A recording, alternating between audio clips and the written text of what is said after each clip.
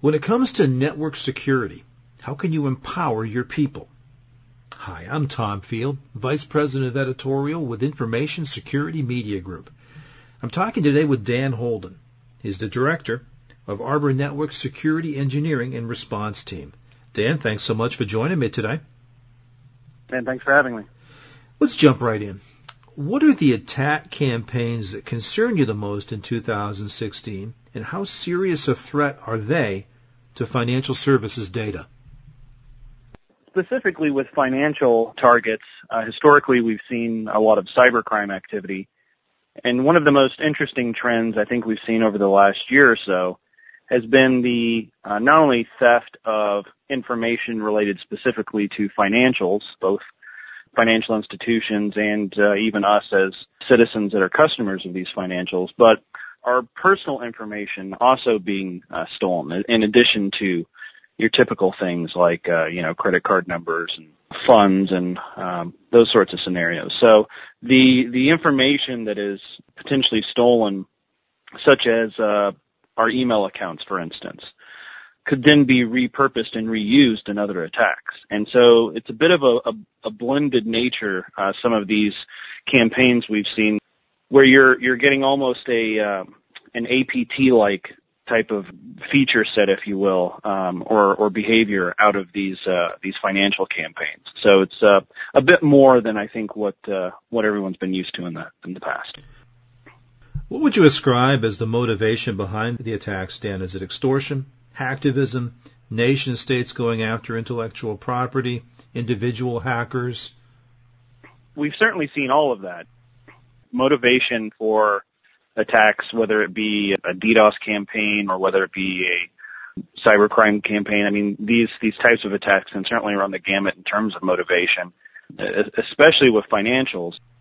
You certainly have seen anything from hacktivism to even cyber terrorism, where potentially nation-state involvement or some kind of politically driven or geopolitically driven motivation.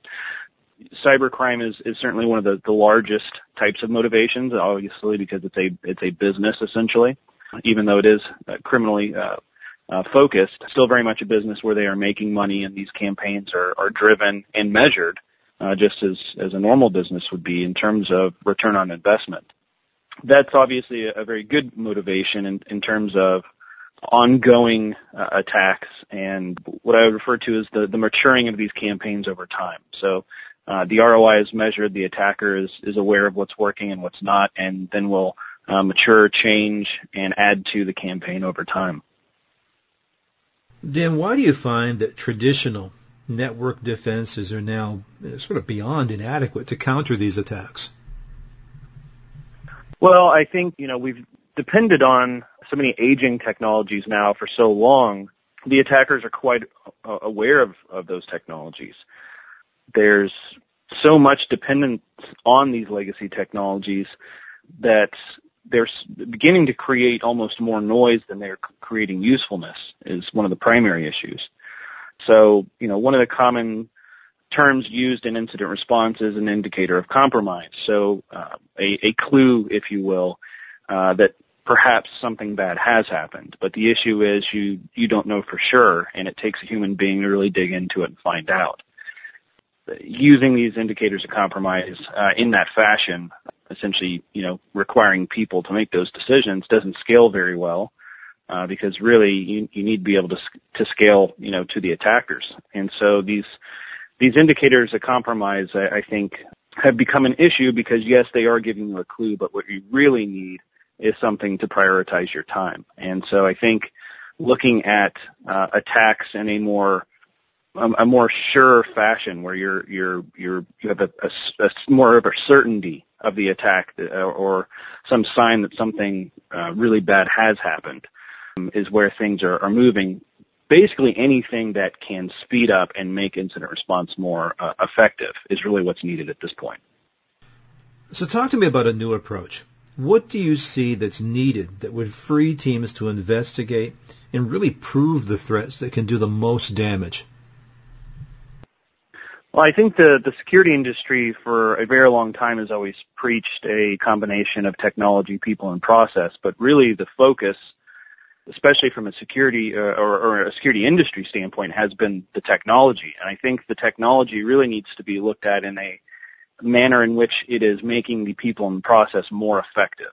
As we have all learned now over the years, there is no silver bullet, and so how can we enable these processes to, again, scale to the attackers? And so I think where things are really moving is, you not only need to be thinking about the technology being able to detect or prevent, but also being able to have a workflow and a process within the tools themselves, or the events, or the various technologies that enable the person to follow a process, do so repeatedly, and do so quite quickly. So I think everything is coming down to, of course, risk management, but risk management needs to be happening at both the analyst level and the executive level, and the technology needs to be able to support both levels of decision making, I think. Maybe you can dig down and offer an example, Dan. I'm curious, what clues can be uncovered in global internet traffic and then matched to an individual institution's network, perhaps helping them to uncover an attack campaign that's already underway? Your question almost has the answer within it. The real goal, I think, is being able to tie what is happening on the internet to your network and how it's interacting with the rest of the internet. I think that's why a network approach is so attractive. As many people often say, the network never lies. What that means is that, by monitoring the network, you can see exactly not only what the communication is, but what is happening over a period of time, and you can see not only how bad it is, but it gives you some context behind the communication and the attack. So it's moving from this point to another point, and this is what they're saying. This is what's being communicated. Or it's moving horizontally within my organization, and it came in through this particular, method or, location. So I think it's the interaction between, your aspect of the internet and the rest of the internet that has become critical, I think, to overall risk management, both from a incident response standpoint, and I also think just from an ongoing risk management standpoint. It all comes down to being able to understand what your risk is and prioritize your response to that risk. Well, Dan, if I can follow up on that, how does understanding network traffic really in detail help everybody on a financial services security team be able to prove which threats matter most, maybe in minutes, and stop those threats before any data is actually lost? Yeah, I think it's all about context. You need to be able to have as many answers at your fingertips as possible, and also be able to ask questions as quickly as possible. So if you've got, an idea that an attack might be occurring, you need to be able to ask questions very quickly and not spend all of your time chasing into a very low level, or not have enough information that is leaving you at a disadvantage with just high level information. So I think there's a middle ground where you have enough context to really make quick decisions. In the past, I think incident response teams, just eat up a huge chunk of their time chasing false positives. And it doesn't scale to the attacker. You really need to be responding as quickly as the attacks are occurring. And I think, a human being that is going through a process and leveraging technologies needs to be able to have as much as possible at their fingertips, at their disposal, with as much context to make a decision as to how to prioritize the response and move on from one attack to the next in a very efficient and effective manner. So in the security sector, we talk an awful lot about technology, but you're particularly bullish now about people. What are some of the new ways that we can empower people and processes to improve network security? Well, people, I think, is actually going to be one of the largest issues facing not only the security industry, but I think just, technology industries in general. There are so many jobs out there, and there is a need to grow, our abilities to secure ourselves and respond to these attacks. And so, hiring effective people has become very, very difficult. So I think, in the future, that's another way we have to be looking at these technologies is not just having experts that can use them, but can the technology actually help not only make them more efficient, but can also teach them. And that's why I say, having to dive really deep into a particular attack or threat is not only wasting a lot of time, it also takes someone that knows a whole lot. And so the question is, can you get the technology to enable people and really bring them with you in terms of education, career growth? I think in the future there's probably going to be a lot more on-the-job training. These are not, these aren't necessarily skills you're going to be learning in school.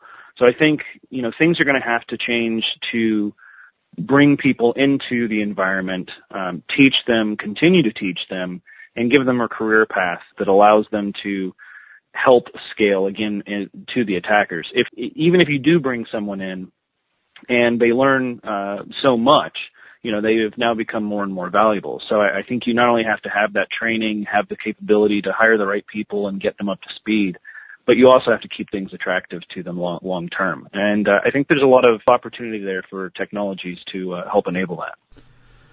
Dan, final question for you. You have just launched a new product on February 9. What is the product, and in your opinion, who needs it the most?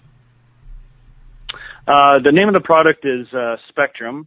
This is a new product from Arbor Networks focused on a lot of the issues that we've talked about, not just providing indicators of compromise, but providing indicators of attack that allow you to prioritize your time, understand the risk to your environment at a particular point, giving you that context to make decisions.